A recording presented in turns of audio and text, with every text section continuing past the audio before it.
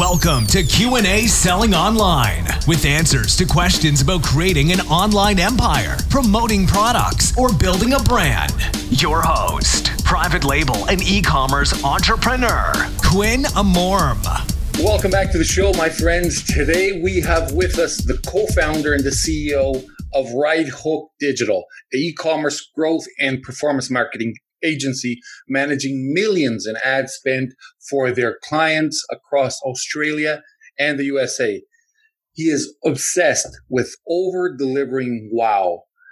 He leads his agency of 50 plus people while sharing his team's learnings and insights, educating brand owners on how to scale profitably and sustainably. These are the things I'm always talking about. You always have to be profitable. He is here with us today. D, how's it going? It's very, very good to be here. Thank you for having me, my man. It's a pleasure to have you here. You know, for those listening, me and D had, not me and D, just me. I had some issues here starting up. I had the blue screen of death today on my computer. So don't you hate that? Man, that's like the worst thing that can ever happen to you. Like that, and it's completely outside of your control. And you know what's shocking, D, is like when you get the blue screen, the so-called blue screen of death, there's a smiley face, right? It always is. Like we are rebooting now and we're 40% done and there's a smiley face. I'm like, what are you so happy about? Exactly. Apple has the beach ball. It's like, yo, man, do not do this to me, man. You're just mocking me at this point. Yeah, unbelievable. Okay, so now that we're over that, you're the marketing guy, and you are physically in Australia right now? Yes, sir. Nice. Okay. And how did you get into marketing? Well, funny story. I mean, I cut my teeth in my 20s, actually in TV, and so cut my teeth in TV. This was back when I was living in Singapore. Wall Street crash happened. I worked predominantly reality television with American productions in Singapore. Wall Street crash happened, which affected Singapore as well, and all the work dried up. So one of my buddies called me. He's like, "Hey, man, the girls are pretty good looking here in Australia." I went, "Okay, well, whatever." And lo and behold, two or 3 months later, I sold all my stuff, moved over to Australia. That's all you needed. Right, exactly. Like as a 20-something-year-old, like early 20s. Moved over to Australia, ended up working in a camera rental place because I couldn't find any freelance gigs. So it was just as a technician trying to get into servicing cameras and also selling cameras at the same time, and got really sick of my job. Like I was getting paid next to nothing. It was an entry-level job, new country, and first read 4-hour work week back then when it was like hot, right? Yeah. And went, you know what? I can do this. I can do this business thing. And no clue about business, no clue about like starting an app or anything like that. This was 2012, 2013. Airbnb and the whole share economy thing was really popping off. And that's when I went, you know what? I'm going to do this. I'm going to start my first tech startup. Genius idea. No tech, no business acumen. Jumped in straight, got accepted into an incubator. No investors. Incubator gave me like 10, 20 G's, something like that, which, disappears in a moment with legal fees and whatever else you got to do. And that's when I really had to get immersed into growth marketing. So, growthhackers.org, going to as many forums as possible, Neil Patel. And that's really what broke me in because I was spending my own dollar. And back then I wasn't married just yet, but I was already living with my now wife and her kid. So sole breadwinner, had to really figure shit out. And that's how I got into the marketing game. Fast forward to 2016, that startup left me broke as broke can be.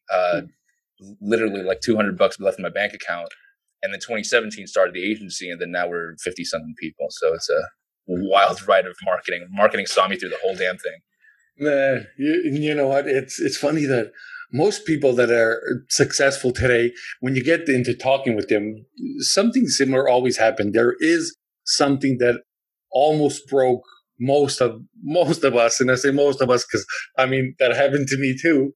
And I actually not just once, but several times. I just started a longer time ago, so the cycle repeats itself.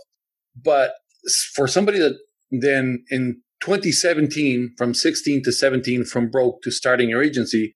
Now, you were actually voted Australia's fastest growing companies in 2019, 2020 by the Australian Financial Review, right? Yes, sir.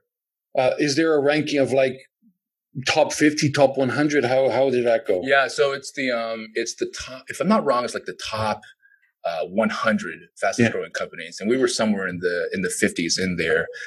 What was really crazy was I was looking at the rest of the list, and you go on Crunchbase and you see them all super capitalized and they got all the funding and all that. So it's nice to go in there knowing, hey, guess what? We built this off of our own back. We don't have any external capital. And the really interesting thing was we started it as absolute no framework, no network, which was scary at the time, right? No one knows you. You don't have a name just yet. And also too, there's no framework. My co-founder Scott and I, we never started an agency before, and we did not come from that world. We were never employed at an agency either, which really helped us. I mean, looking back now and even the way that we operate now gives us a really, I guess for us, it's a normal perspective, but I guess speaking to other agency owners in the time so far, for them, it's a fresh perspective. It's like, oh, wait, you're doing it this way? It's like, yeah, that's the only way we know how to do it. Whereas for them, that's like, no, this is the traditional way of how you should do things at an agency, for example. Yeah, the traditional way, it's not always the right way, right? It's just the traditional way. And just because something has been done like that for so many years doesn't mean that it shouldn't change or it doesn't need change. Like sometimes it doesn't. Other times, man, here's one example. You mentioned how you're married and you have now kids. So as before I was a father, I used to think my kids are not getting iPhones. They're not getting smartphones. They're not getting tablets. I want them to be physically active. I want them to go outside, play with dirt, get dirty. And okay, so guess what happens? 2020 happens, 2019 happens, and every kid has a cell phone. And if mine don't, they are socially outcasted. They are. Yeah. So it's so hard. So what I thought was the right thing, it may not be the right thing, because when 2030 comes, I need my kids to be, socially active and know what the tech is at the time. So it's just so unexpected. I don't know what else. Completely agree. Like the dynamics are always changing, and you think with the best intentions in your heart, you go, wait a second. Tech, I've seen what it does to other kids. They turn into zombies. They're just mindless zombies where they might be crying or throwing a fit. I've seen so many parents do exactly the same thing. Like shove an iPad in front of them, all of a sudden everything shuts down. No more fit, no more tantrum. Everything seems fine. So I did the same thing within my circles. I know parents that go, no, but I want them to be active and I don't want them to be like, zombies and digital zombies. But there is that other dynamic, which is at school, they might actually get made fun of because they don't have that device and they can't talk to the other kids and all this other stuff. So it's always interesting looking at that dynamic and then figuring out how intentions might go one way and then like outcome might be completely something you don't expect. Exactly. So same thing happens in business too. So what we think is the norm one day doesn't fit to our needs in the future. And the same thing true, because when I started online and was doing my stuff, there was no such thing as YouTube didn't exist, right? There was no such thing as just accessing or asking Google something because some guru would go and answer and give you for free what you wanted to know. So for the longest time, I had the mentality that I had to go source things for myself. I had to do the research myself. And then I would fail or not, I had nothing to compare it with. So I figured my way was the only way. And now I know that there's the kid that started yesterday or figure of speech, but started, a couple of days ago. They know things that I didn't know. So that's why it's so smart for a marketer to have new ideas, new minds, new set of eyes that just, get new things done, because times change and they change so quickly. Absolutely. I've recently been getting really nerdy into, it sounds like a funny way to say it, but getting really nerdy into Zen Buddhism. And, I was born and raised Catholic. My grandma just got baptized like 3 weeks ago. She was always Buddhist, and it's funny. Like we kind of did a tag team. She swapped over to the Catholic side, and I'm learning more about Zen Buddhism. But the reason why I bring that up is because a really big what drew me into Zen Buddhism is the primary concept that caught my eye of the beginner mind.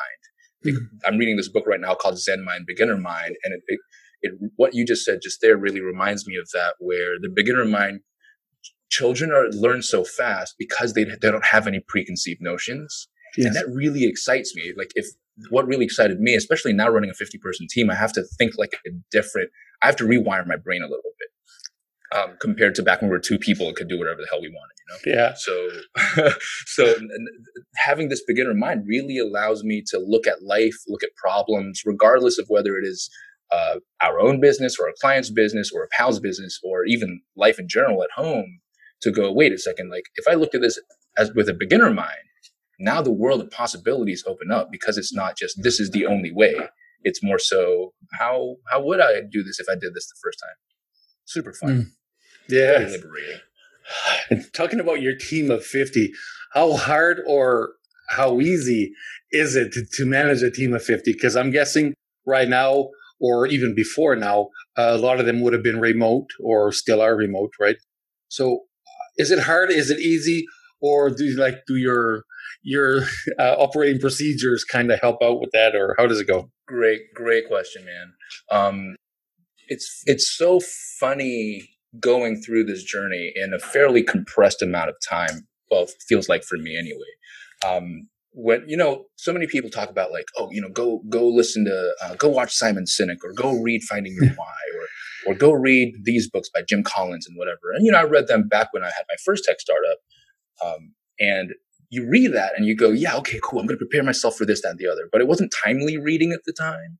Right. So coming back to it now, so much of what that material encompasses makes it clicks so much stronger now. And the neurons are connecting in such a greater way now. What I mean by that is, for me, it's funny. On paper, it's D leads a 50-person team.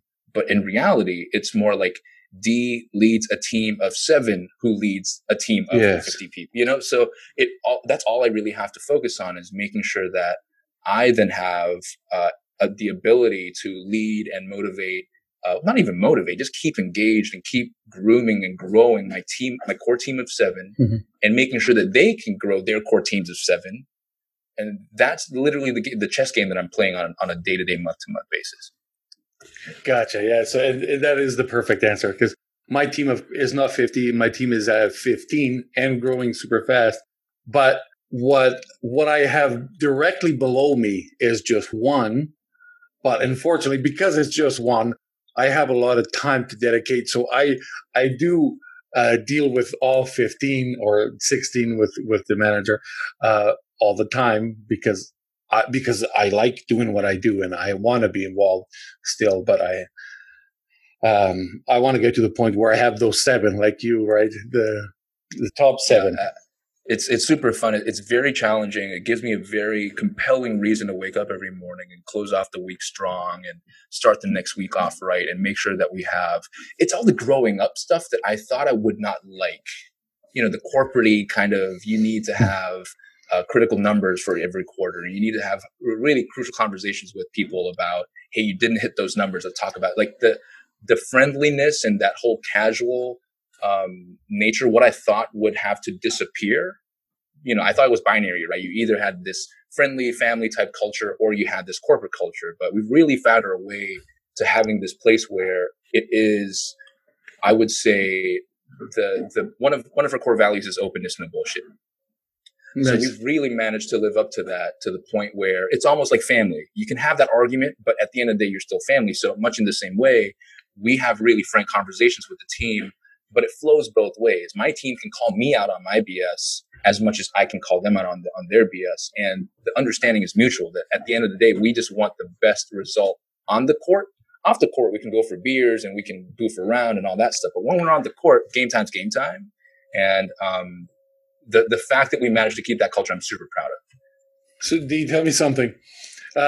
Before we go any further into your Right Hook agency, the 2016 failure, I want to know kind of what was your biggest lesson from it. But I want to also ask you, was it, because I did check your LinkedIn and everything, was it HireHive? It was HireHive, yes. Okay. Yeah, absolutely. So to give everyone listening and watching a bit of context, I went into HireHive with a co-founder who, back when I was bartending, he was a DJ booker. So, but he did tech and he understood that world because, you know, he told me he was coding, and me not knowing any tech, I didn't know how to verify whether he knew how to code or not. I could just see code and I could see the output, and I'm like, okay, this guy knows how to put a website together. And so the context here being, it was meant to be a peer-to-peer rental platform, much like Airbnb. Imagine Uber, but for film cameras or video cameras. Right? Okay, got it. The biggest learning that I had was never, ever put all your eggs into one basket, as much as that's what the TechCrunch and that's what all the Bay Area startup advice is, you know, like if you got to go all in or go big or go home or any of those things. Because I was just hanging out for investors. I was always trying to go, you know what, if we hit this milestone, I'll be ready to pitch to him. I mean, I got to pitch Guy Kawasaki in person in San Francisco. I got to pitch like Peter Goldwyn of MGM, like Metro Goldwyn Mayer. Yeah. One of the Goldwyns, I got to pitch him.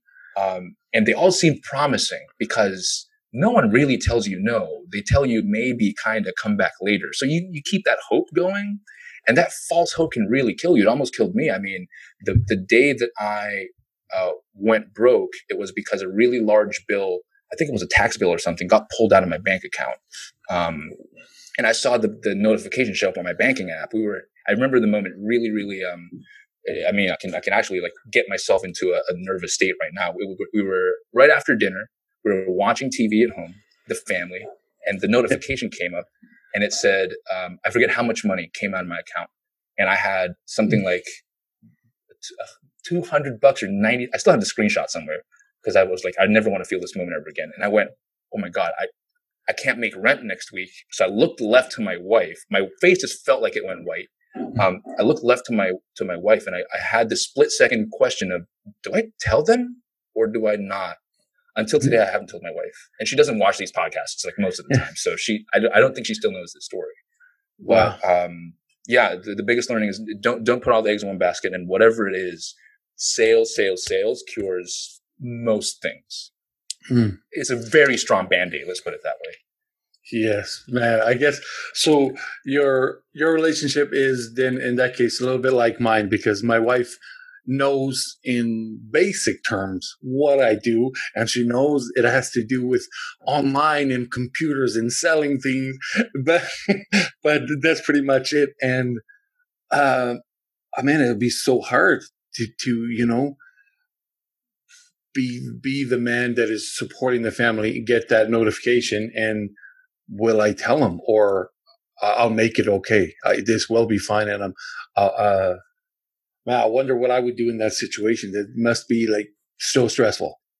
Totally. And the crazy thing is, I ask myself that question all the time. If I was back in that situation again, I wonder what I would do. And the answer is, I don't know. Like the only reason why I made the choice to not tell her was a gut check. There was not much mental stuff going on at the time. It was just going, okay, well, if I tell them what's going to happen, you know, in a split second, it was more like, if I tell them what's going to happen, she's going to get stressed. We're all going to get worried. We're all going to have to talk about it. Nothing good's going to come out of this. You know, we can't really move the needle. So I'm just going to try to figure it out next week. If I can't, I'll prepare myself and then I'll tell her. Fortunately, the week after, because I was working on HireHive and because I was still grinding away at creating contacts and making sure I was acquiring as many users as possible, I knew a whole bunch of people that were freelancers or had cameras or were not working. So what I did was I just did something that I thought I would never have to do. This was 2015, 2016, right? I literally went on Googled a whole bunch of local businesses, you know, typical thing to do. And I just cold called a bunch of people and going, hey, you know, we're a new media company. We're doing video packages. If you need any type of video done, we can do it for, you know, a really large discounted amount. And luckily, because I knew all these freelancers, I crafted a deal where I would get all the money first and I would only have to pay them after the gig was done. So I could float the cash in between. Beautiful. Dude, 2 weeks, 40 G's. I never thought it was possible. Yes. Isn't it incredible when you get put in those situations, your brain is forced to come up with a solution. And you got to do what you got to do. And this is so incredible because I've been there, and I would go to bed and I would keep it to myself too. Not, I wouldn't be telling everybody, even family, what was deeply going in, but I would go to bed and I would stay there and think, this is what I'm going to do. I'm going to do this and this and this. And then something always comes up, man. It's your brain is so powerful when you want to really put it to work. It's incredible. Yeah. Well, how does the saying go? The most dangerous time to fight a tiger is when it's injured. Yes. Oh yeah. Because now they're fighting for their life. They're not. Yeah. Exactly. So I want to ask you now about Right Hook. Now, Right Hook is the successful marketing agency. And this name, where did it come from? Did it have any influence of Gary Vee's book, Jab, Jab, Jab, Right Hook? That's the most common question. That's the most common question that we get. And also because I used to fight for a living for a while when I was younger. That's the other question I get from my pals that know me. In fact, it wasn't even that. It was, so my co-founder, before we decided to work together, he just consulted his wife and said, okay, I need to come up with a cool name. What do you think it is? And they just went on there. They had a whiteboard at home and they just started like writing a whole bunch of stuff. And then his wife, Liz just went, oh, that Right Hook one makes a ton of sense. The right hook, the right angle, right hook, like the boxing thing. So let's just go there. And we just went with that. And we had a few other names in contention, but the Right Hook one eventually came to the forefront. Nice. That's actually a pretty cool name, and it can be used in different settings. So anyway, what you said there earlier was you used to fight for a living. Yeah. So Thai boxing. I was really fat when I was younger. Yeah. So almost 100 kilos of just fat. Just couldn't do a pull up, couldn't do 10 push ups, and got like heaving when I was walking up the stairs. 100 kilos, like 220 pounds, something like that. Maybe 240. Yeah. So just not fit whatsoever. And met this dude who taught Thai boxing. So I thought, I'll give this a whirl. It'd be nice to know how to defend myself and not be a pansy, and just get beat down if someone ever had to try to mug me or anything. So did that for a while. That was fun, but I figured I was never going to be in the top even 20%. And that's where you make actual career money. Outside of that, you're fighting for beer money. Oh, wow. Day, really. Oh, wow. And you get beat up too. So it's not that, like, the risk reward, not that the ROI really doesn't justify itself, Yes. Yeah. It's a crazy ROI. Oh man. Yeah, I did karate Shotokan for 5 years. Oh, and nice. I wasn't fighting for a living. I was just doing it because, it was fun and I wanted it. The exercise. I did soccer 3 times a week and then karate 3 times a week. So basically 6 days a week, I had stuff to do. So awesome.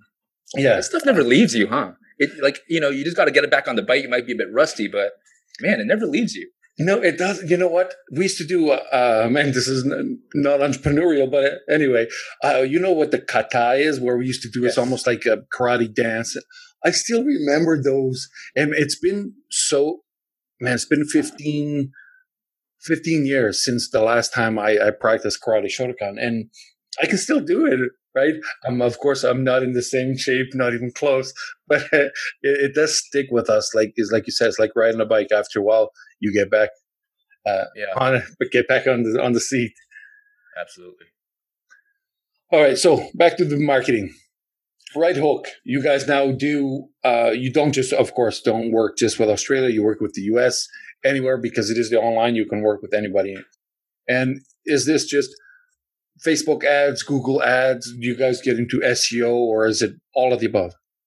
So we leave the SEO component aside largely, just because that isn't a we focus very much on the more direct response stuff. So we do run traffic. Facebook, Instagram is still the sexy thing. So That's what most people come to us for. We do have spend on Snapchat as well as TikTok now. So we're in there as well. Who knows what's going to happen to TikTok in the next few weeks or months.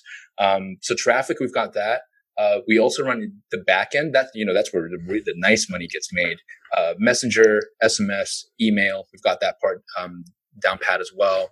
And we do landers every once in a while. So some of our clients, we just, it just makes sense to put their users and their potential customers through a bit of a funnel. So we've got landing page builds as a capability as well. And we're starting to flirt with the influencer game. That's a very fun space to be in. I like the fact that we're a second mover. We're not a first mover because we get to learn so much from the way other e-commerce agencies and other brands and other agencies have used the e-commerce, the agency model. The influencer model. So we're trying to come in and be a bit smarter on that too. Yeah, that's actually pretty cool. I tried it on both stages, like you said, being first mover and second mover. And one of the things that caught us by surprise when we started doing it, ahead of the wave is what we would call it, was that when Instagram was working so well with us, and for the longest time at the beginning, everything was real, right? Followers were real. Yes. Before the multi-million follower accounts start showing up for somebody that nobody really knows, we would actually believe that. So, okay, here's an account with 3 million, and we wouldn't even go as far as like we do now. Go see, is there really engagement? Are they real followers? Are they all bots? And when it first started happening, we fell for it a few times. And then, there's a few grand that we got to spend, not just for paying the influencer, but because now there's products that we got to ship to them. There's the shipping of the product that then you're marketing, hoping that this is going to work. And there's zero engagement. Oh man. Yeah. So of course now it's a lot of different because now there's even tools that tell you, right? But at the beginning, we didn't have those tools. We didn't even know we needed them. That's the issue, because we didn't know we needed them. So that's one of the things. And it did work. It still works very well if you do get the right ones. And most of our business comes from third-party platforms like Amazon, right? Amazon or Walmart. So we can direct the influencer traffic to Amazon. Nice. So where do you, for example, if you get those influencers, you're dealing mostly with e-commerce sites like Shopify, WooCommerce, or BigCommerce, that kind of stuff. Yep. And so you're sending the influencer traffic to those pages or to a lander first? Yeah, it really depends, brand to brand, client to client, where the destination URL ends up being. A really cool trick that one of my buddies that we nerd out a fair bit. One of the really cool ones is, because usually the conventional wisdom is send them to the product page, right? Make the path to transaction as short as possible. So if the influencer is talking about product A, send them straight to the product page for product A. Apply the code. If you have a plugin that applies the code immediately, do that, and then just get people to buy straight up. Now, my buddy went, you know what? I ran a little test. I split the traffic up, and I sent people to the home page or to the collections page. And I'm like, oh, really? That kind of goes against conventional wisdom, circling back to what we were talking about, thinking the traditional way is the way, right? Yeah. And so he went, because if people have the discount code works site-wide. It's not only for one product, so let people browse. So let them come into my collections page. Let them have a look at a few things. The product A is usually a flagship hero product anyway. So let people just add other things to the cart. Who knows? You might actually get lift in sales. And he was like, I actually got lift in sales. So give it a try. So for some of our clients, we actually send them straight to the collection page or just to the home page. So they can actually browse a little bit more because you can retarget later as well. Yeah, that's actually pretty cool because you already have the social proof because they went there because an influencer told them. So you already you've been verified. So that's a neat idea. But of course, everybody should test because absolutely not everything. Let the data exactly. Let the data talk to you because you know what, and that's the cool thing I guess about running an agency is the fact that we get not only the depth of experience and the depth of data, but the width of it as well. So, across different verticals, different demographics, different angles within one demographic, we might find that, like, for example, dresses. right? For anyone that's not in the game, you would go, well, dresses are dresses or dresses. But then if you have the angle of, we sell dresses for events only. So if you're going out to like to someone's quinces, or you're going out to about mitzvah or something like that, that's when you come to our store. But you can switch the angle really, really quickly and go, these are just fun dresses for the beach or for something else.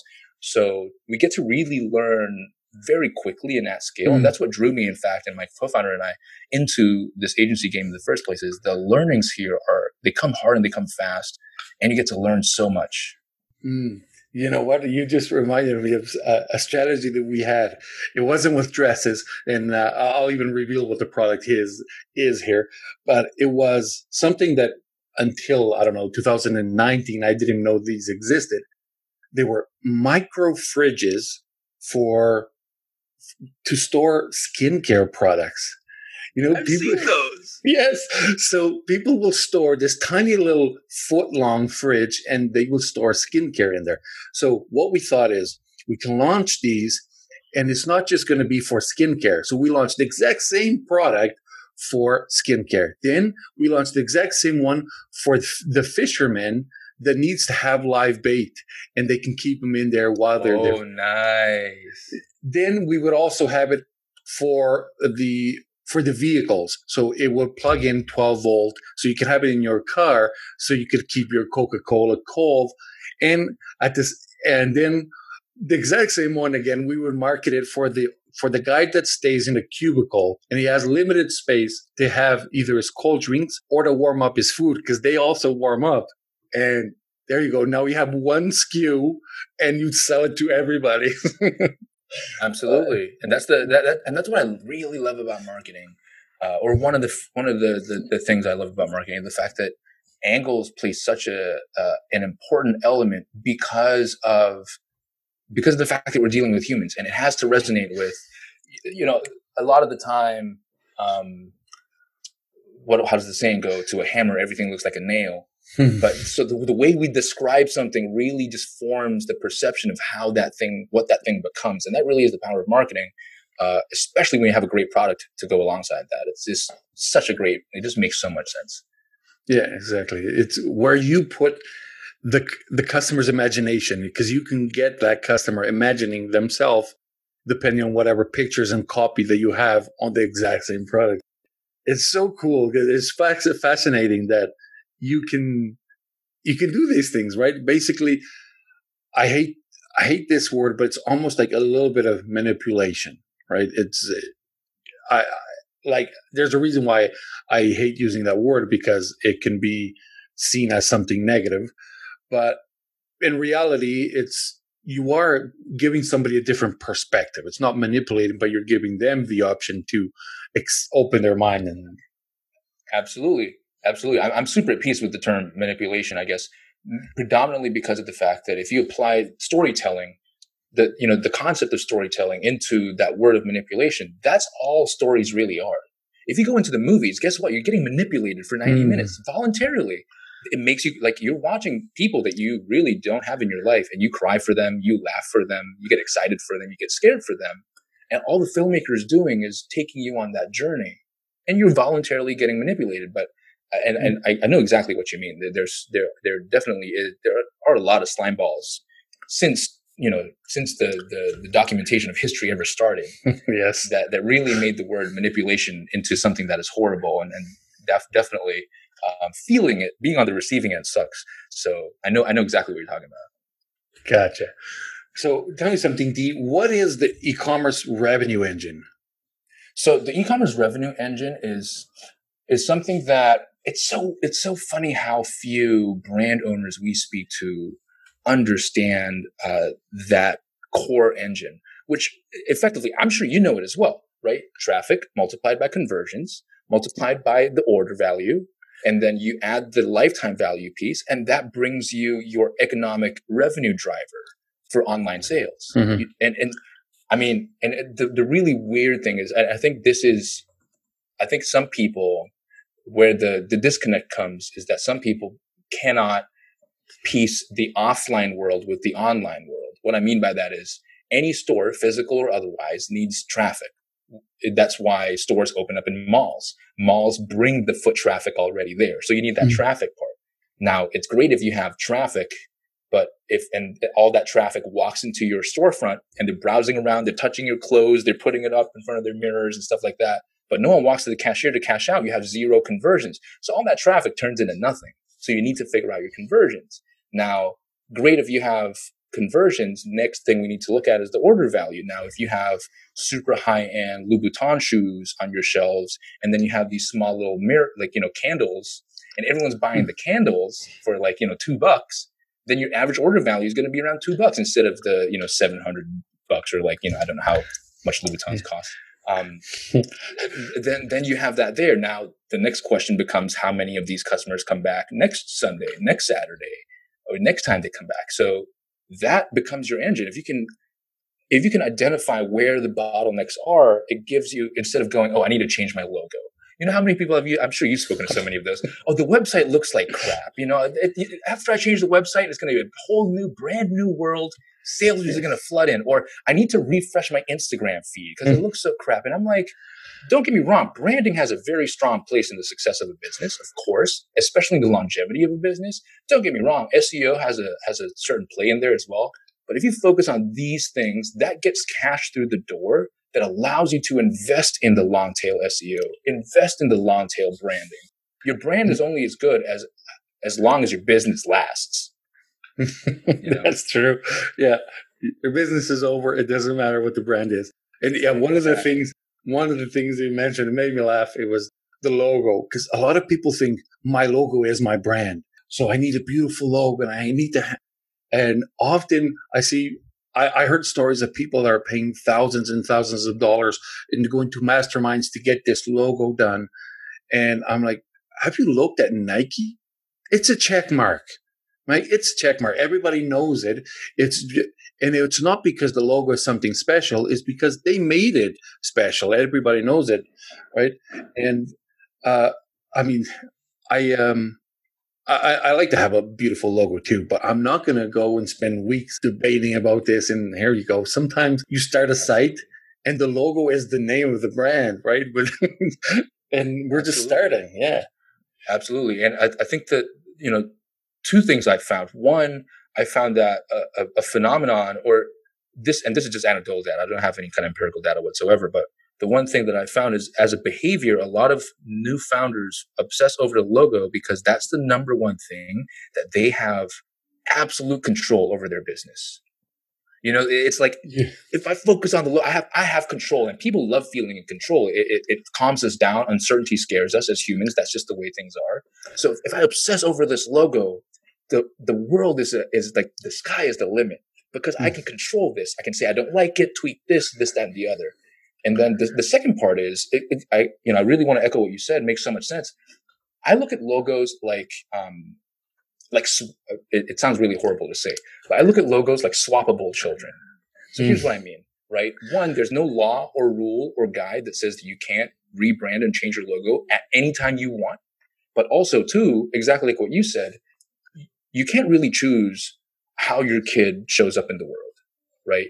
Your kid just shows up. But you can control how your kid grows up and deals with life and becomes a good adult. It's what you infuse into your brand, infuse into your business that gives your logo meaning, that gives your kids' life meaning. So it's so much more than just, I have a kick-ass logo. My business is going to go berserk. Let's bring this to Shark Tank. Yes, I'll just sell the idea with the logo. Yeah, I love that analogy of the kid. The way he comes, we can't influence that, but then the way he grows, or the way people get to know the brand, that we can influence. And then I want to go back and touch on something. When we talked about the e-commerce revenue engine, you mentioned something that a lot of people either forget or don't even know about when they're starting out with e-commerce, and that's the lifetime value. The lifetime value of a customer. A lot of people neglect that. And when it comes to, for example, selling on Amazon, there's a lot of new sellers that start overnight, and that's one of the things that is never measured for a new seller is what's the lifetime value of this customer. Because if you have subscribe and save, I have no problem. And we go and we measure these stats, right? So if this customer will have on average 5 purchases with their subscribe and save.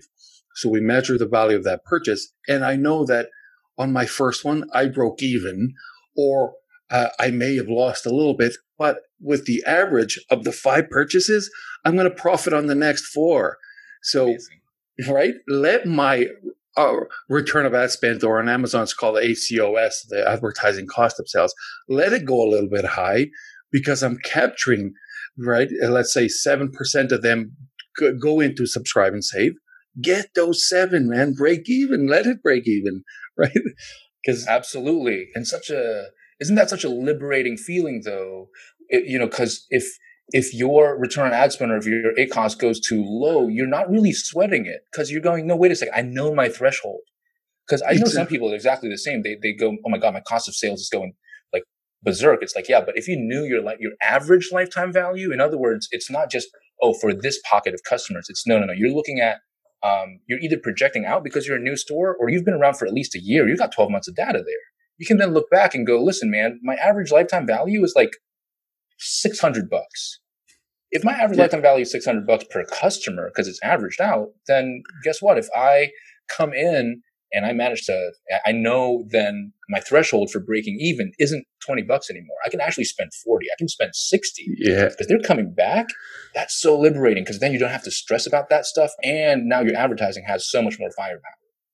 Exactly. That's why I love to focus on telling people, know your numbers. And knowing your numbers is not just knowing that you made $50, but it cost you 40. That's not it. You need to know all the numbers that in the future, this 7% or 11% of these people will buy again. And if you know that, you know how much you can spend to acquire more and more customers. And there's nothing wrong of breaking even, or often we lose money often when we're launching something new. It's just part of the launch. And you want to gain customers and, man, lifetime value. Absolutely. And for those listening or watching and they want to get nerdy about that and do a bit more research, I highly recommend. This is what launched me onto my journey of LTV. I recommend researching the RFM model, recency, frequency, monetary value. The RFM model, if you do a deep enough search on YouTube, I forget if it's unlisted, and I forget his last name. You guys have to forgive me, but his first name's Peter. He's a professor at Harvard or Stanford in data science, and I'm pretty sure that his firm got hired by Nike in 2017, 2018 to do all the data science for Nike. RFM model, right? Recency, frequency, monetary value. That gives you that extra level. It really helps you level up and understand who are the most recent buyers, who are the most frequent buyers, and which of those are worth the highest monetary value. That becomes your super VIP list. Yeah. And then you have your super green, your amber, your red. So much power in that. Yes. I'm going to tell you a short little story that there was this tool that was meant for Amazon sellers. And the tool was created to send messages, internal messages, to everybody that purchased your product on Amazon. That was the original reason to create this tool. And you could use it. Let's say the person bought something today. You can say, send my message 2 days after delivery and ask them how it was and all that stuff. So that was how the tool was created. Now, we were using the tool for something different because on the back end of the tool, you could also see how many times that customer has bought from you in the past, and it would all store there.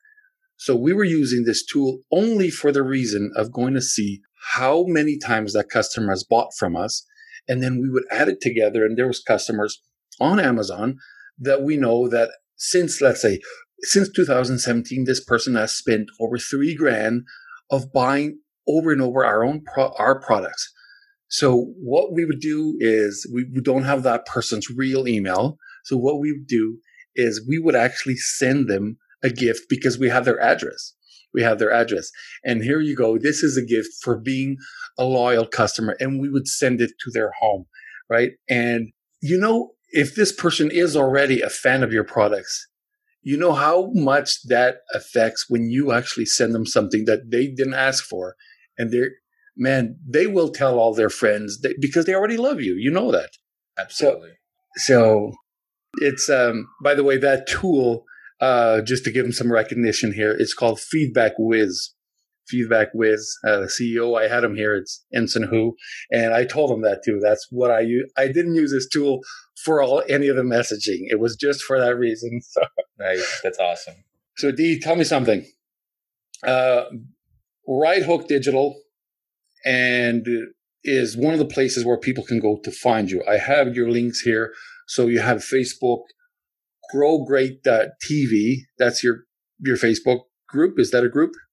Or a page? GrowGreat.tv is a little podcast experiment, or rather a live video / podcast experiment that I kicked off at the start of COVID.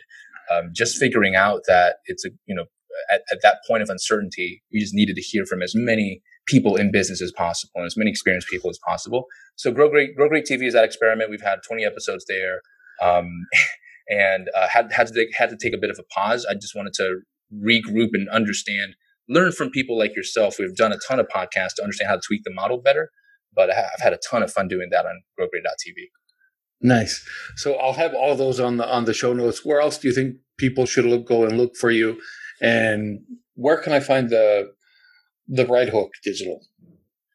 So righthookdigital.com is the website. And if you go to facebook.com/righthookdigital, that's where we are.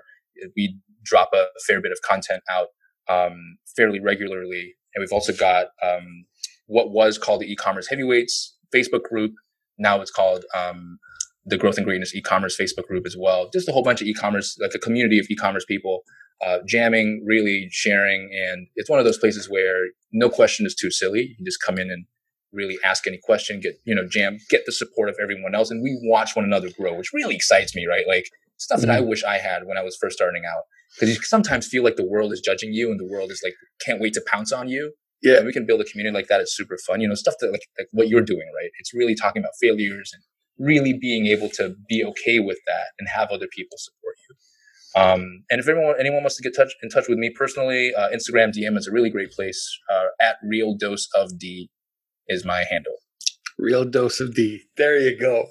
So guys, I'll have all these show notes I'll have all these links on the show notes so you can check them out, and check out Real Dose of D on Instagram, and same thing on Twitter, right? You have the same hashtag on Twitter. Yes, sir. Cool. D, thank you very much. It was a pleasure to have you here. We have to stay on touch. We'll connect on social media as well. And yes, pleasure having you here, man. Pleasure being on it, man. I really do appreciate you. Thank you so much. All the best.